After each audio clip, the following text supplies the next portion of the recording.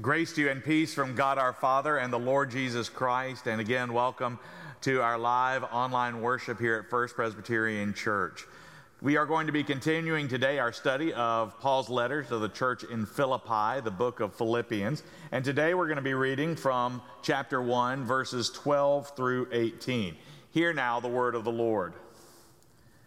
I want you to know, brothers, that what has happened to me has really served to advance the gospel, so that it has become known throughout the whole imperial guard and to all the rest that my imprisonment is for Christ. And most of the brothers, having become confident in the Lord by my imprisonment, are much more bold to speak the word without fear. Some indeed preach Christ from envy and rivalry, but others from goodwill. The latter do it out of love, knowing that I am put here for the defense of the gospel. The former proclaim Christ out of rivalry, not sincerely, but thinking to afflict me in my imprisonment. What then? Only that in every way, whether in pretense or in truth, Christ is proclaimed, and in that I rejoice. The grass withers and the flower fades, but the word of our God endures forever. Let us pray. O Lord, your word is a lamp unto my feet and a light unto my path. Speak, Lord, for your servants are listening, and may the words of my mouth and the meditations of our hearts be holy and acceptable to you, O Lord, our rock and our redeemer. For it is in the name of your Son, our Lord and Savior, Jesus Christ, that we pray. Amen. Well, today, as I've said, we are continuing our study of the book of Philippians as an examination of what I have called underdog faith. Now, again, what is underdog faith? An underdog faith is a faith that no one expects from people that no one expects in circumstances that you would never expect. An underdog faith, an underdog is someone who takes those unexpected, usually daunting circumstances and turns them upside down. He has an unexpected joy in the face of suffering, an unexpected courage in the face of persecution, an unexpected kindness in the face of great cruelty, an unexpected patience in the face of great urgency, unexpected tenacity in the face of overwhelming odds, an unexpected generosity in the face of poverty, an unexpected hope in the face of tragedy. So Paul wrote this letter to the church in Philippi while he was on his fourth missionary journey. As a matter of fact, he was writing to thank the Philippians for their financial support for this mission trip. But here's the catch. He was writing this letter from prison. Paul had been taken into custody by the Roman authorities, and you can read about that in the last chapters of the book of Acts. But after giving thanks for the Christians in Philippi and praying that God would accomplish his mission and purpose, he says, guess what? I'm in prison. Isn't that great? Can you believe it? He wrote, I want you to know, brothers, that what has happened to me has really served to advance the gospel. Now, as a pastor, I have led mission trips, and I have sent mission teams out into the field, adult mission trips, youth mission trips, but I've never had a member of one of those teams arrested or thrown in prison.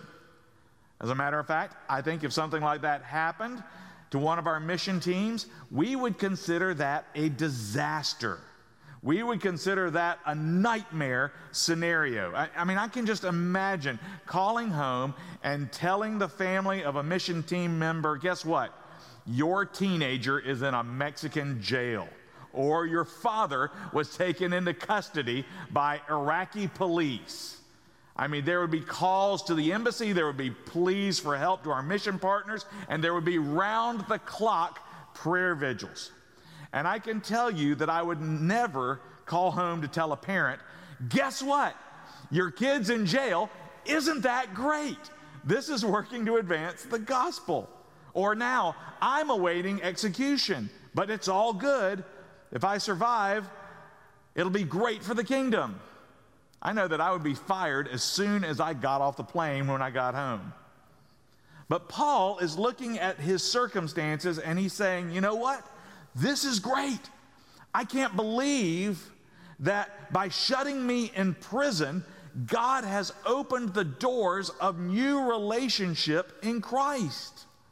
I mean, it's just like the patriarch Joseph, who said to his brothers who had sold him into slavery in Egypt, Joseph said to them, "Do not fear, for I am in the place of God. As for you, you meant evil against me, but God meant it for good." Paul was saying God is going to take this unexpected circumstance and he's going to turn it upside down. What Satan and our enemies meant for evil, he is turning for good. First, he says God is using this experience to increase our exposure. He says, so that it has become known throughout the whole imperial guard and to all the rest that my imprisonment is for Christ. Now, the imperial guard were a mix of decorated veterans and well-born sons of prominent Roman families, families of influence and families of position. And Paul is saying that I would never have had access to these people before. We would never have had a chance to share the gospel with people like this. I have the opportunity to take the gospel straight to the top. So as bad as this may look, and it was bad because Paul would eventually be executed in Rome. He never left Rome alive. As bad as it looks, this was no accident. Paul believed that God had put him in this unexpected circumstance for a reason. But he also says that God is using this experience to embolden our commitment. He writes, "And most of the brothers, having become confident in the Lord by my imprisonment, are much more bold to speak the word without fear." Paul's imprisonment and persecution inspired the other Christian witnesses. And the other believers looked at him and they saw his humility and his courage. Courage means a lot. Courage counts a lot. Personal courage speaks even when we cannot speak. Our courage to stand when God says to stand, or to go when God says to go, tells people what you and I really believe about him. It tells the world that we believe that God is good, that God is wise, that God is sovereign, and that he knows what he is doing. And that's why we are willing to bet our lives on him. And personal courage is more inspiring even than promises of comfort. People follow courage. Personal courage inspires people to stand firm, and personal courage inspires people to go and tell. Martyrs inspire missionaries. Courage inspires world changers. You know, by my courage, I may not change the world, but I may influence someone who will. Personal courage challenges people. Personal courage moves people. Personal courage inspires people and sets them free. Now, why did Paul have so much courage? It was because he had been jailed for the Lord before. Paul had experience in prison, even in Philippi.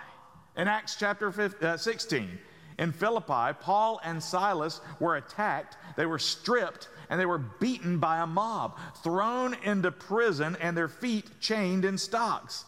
They should have been shaking in fear, but instead of crumbling, they spent the night singing songs and telling the other prisoners about Jesus. And listen to what happened. About midnight, Paul and Silas were praying and singing hymns to God, and the prisoners were there listening to them, and suddenly there was a great earthquake, so that the foundations of the prison were shaken, and immediately all the doors were opened, and everyone's bonds were unfastened.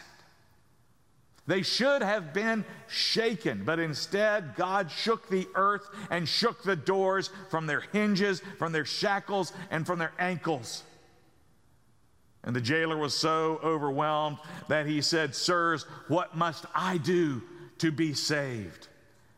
And they said, believe in the Lord Jesus, and you will be saved. You and your entire household.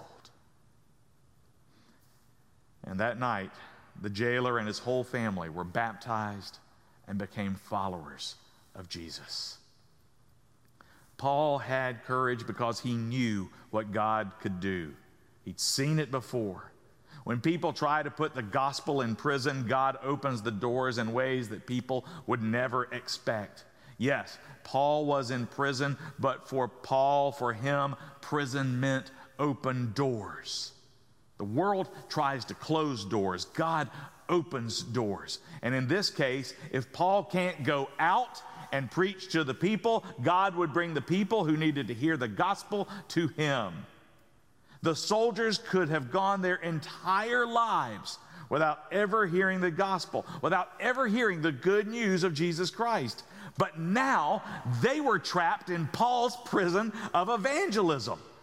They had to take food to Paul every day. They had to check on him several times a day. And every time they went in to see him, he was praying, or he was singing, or he was preaching about Jesus Christ. And they had to hear it over and over and over again.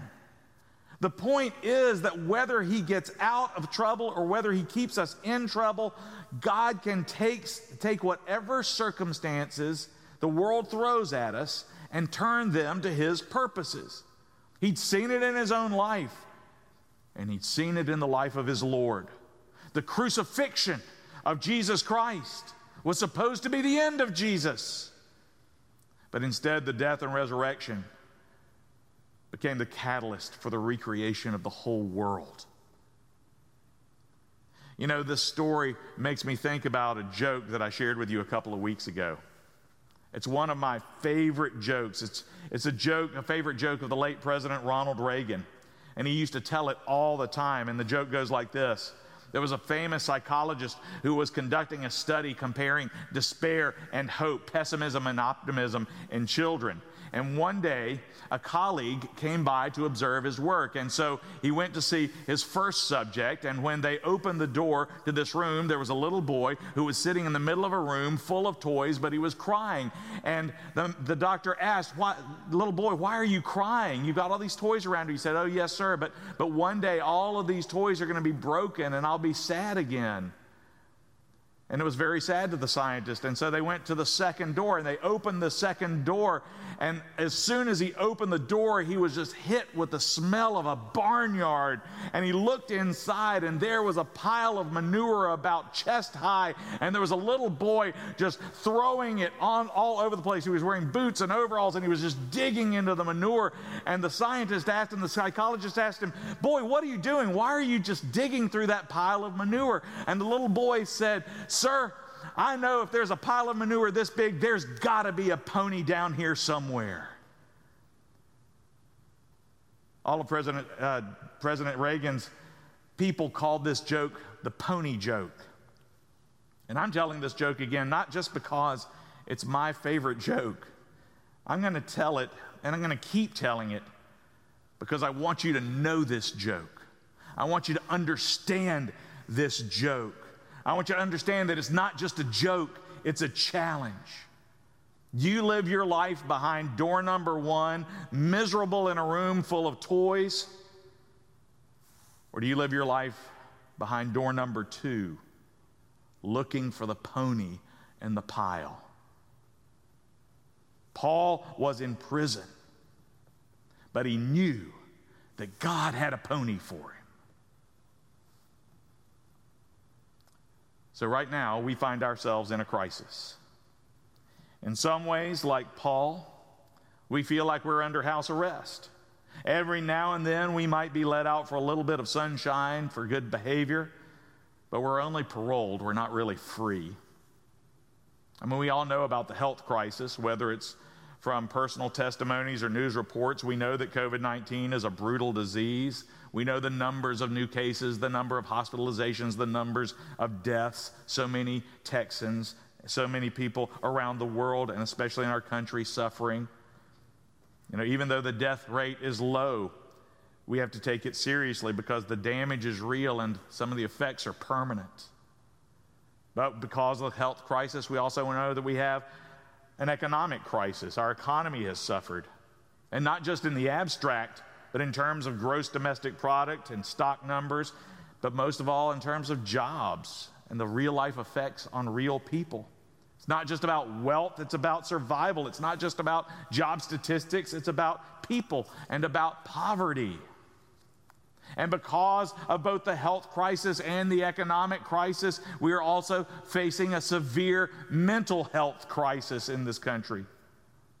According to an article that just came out in The Atlantic, a third of Americans are feeling severe anxiety right now, and nearly a quarter are showing signs of depression. In April, texts to a federal emergency health hotline were up 1,000% from the year before. According to the article, depression, anxiety, PTSD, substance abuse, child abuse, and domestic violence almost always surge after natural disasters. But a pandemic, unlike an earthquake or a fire, is invisible, and it makes it all the more anxiety-inducing. Because when a wildfire ends, the flame subsides and the smoke clears. But someone struggling with the psychological effects of a pandemic is less like a fire survivor than he is a domestic violence victim, still living in the house with her abuser, or a traumatized soldier still deployed in an active zone. And I'm so proud that this church takes seriously the ministry of mental health and has partnered with ministries like NAMI and Pathways to Hope. But the longer this crisis lasts, the deeper these wounds are going to get, and the more people are going to need good counseling and the gospel of Jesus Christ to heal wounds that cannot be seen. So we have a crisis. But if we look at it this way, if we look at it the way that Paul looked at a crisis, this is also an opportunity. Back in April, one of our elders, our clerk of session, David West, challenged the leadership of our church with a question. In an email, he wrote, "When our children and grandchildren ask, 'What did you do in the COVID-19 war, Daddy?' I want all of the members of FPC to have a ready answer." Now that one question sparked a lot of conversation. The needs following this crisis are going to be enormous, but they are not going to be bigger than our God. And God has trusted this church with incredible resources to share at a time such as this. And so the session, in good Presbyterian fashion, put together a committee to talk about how we would address both the current crisis and its aftermath. And the result was the establishment of a commission to lead our congregation in both our short-term and long-term community response to this pandemic. We call this effort Redeeming the Crisis. Isaiah 58:10. A verse that we were studying back in March when this crisis began, says this: "Satisfy the desires of the afflicted, and then your light will rise in the darkness." Redeeming the crisis. Redeeming the crisis. And the task force that leads it will be focused on meeting both immediate needs and addressing long-term damage from COVID-19. This is not an effort that we are going to undertake on our own, but rather we are going to be working strategically and collaboratively with our mission partners to find the places where our efforts can best be applied. We've already begun by giving emergency funds to many of our mission partners dealing with some of the most immediate needs of San Antonio, particularly as those needs affect our homeless population and those who have lost work. But we will also be addressing long-term needs created by the damage of the season. We'll be addressing issues like mental illness, financial health, the impact on children in our community, the brokenness of families and marriages, all while pursuing opportunities to move forward with the gospel by seeking out opportunities for church planting and kingdom growth. This is not just an effort to give away money or to supply Band-Aids. This pandemic is a generational crisis, and we are looking at this as a generational response. And South African Archbishop Desmond Tutu once said, rather than just pulling people out of the river, we need to go upstream and find out why they keep falling into the river in the first place. Now, much of what we do will build on efforts already well established. But we're also going to be breaking some new ground too. And you're going to be hearing a lot about all of these initiatives, a lot of these projects. But here's the thing. This is not just a work of First Presbyterian Church as an institution. This is an all-hands-on-deck movement. This means we need everyone involved. One of the first things that we will be doing is inventorying our congregation to see what skills and resources, relationships, and connections we can bring to bear for the sake of our community. Now, it's true, there's some people who are exploiting this crisis. They are fear-mongering for political gain or economic advantage. Paul even dealt with people like this. He said, some indeed preach Christ from enmity and rivalry, envy and rivalry. Others are ignoring the crisis, trying to pretend like it's all hype and that there's nothing real to it and that we're all just being fooled. But God is calling his people to redeem the crisis. To redeem means to buy or to trade, to exchange one thing for another. You get something because someone pays for it. Jesus redeemed, he paid for our forgiveness for our sins and our reconciliation with God with the cost of his own body and blood on the cross. Paul gave up his freedom so that he could be in a position to share the gospel with his captors. Redeeming the crisis will cost us something. It will take time, it will take resources, and it will take effort. But as the Catechism says, we do not give to God that which costs us nothing. He has given us the right location, the right resources, the right people, the right connections, and the right relationships for such a time as this. And we will be able to reach people we never would have been able to reach before. And like the Lord has said to Isaiah, satisfy the desire of the afflicted, and then your light will rise in the darkness.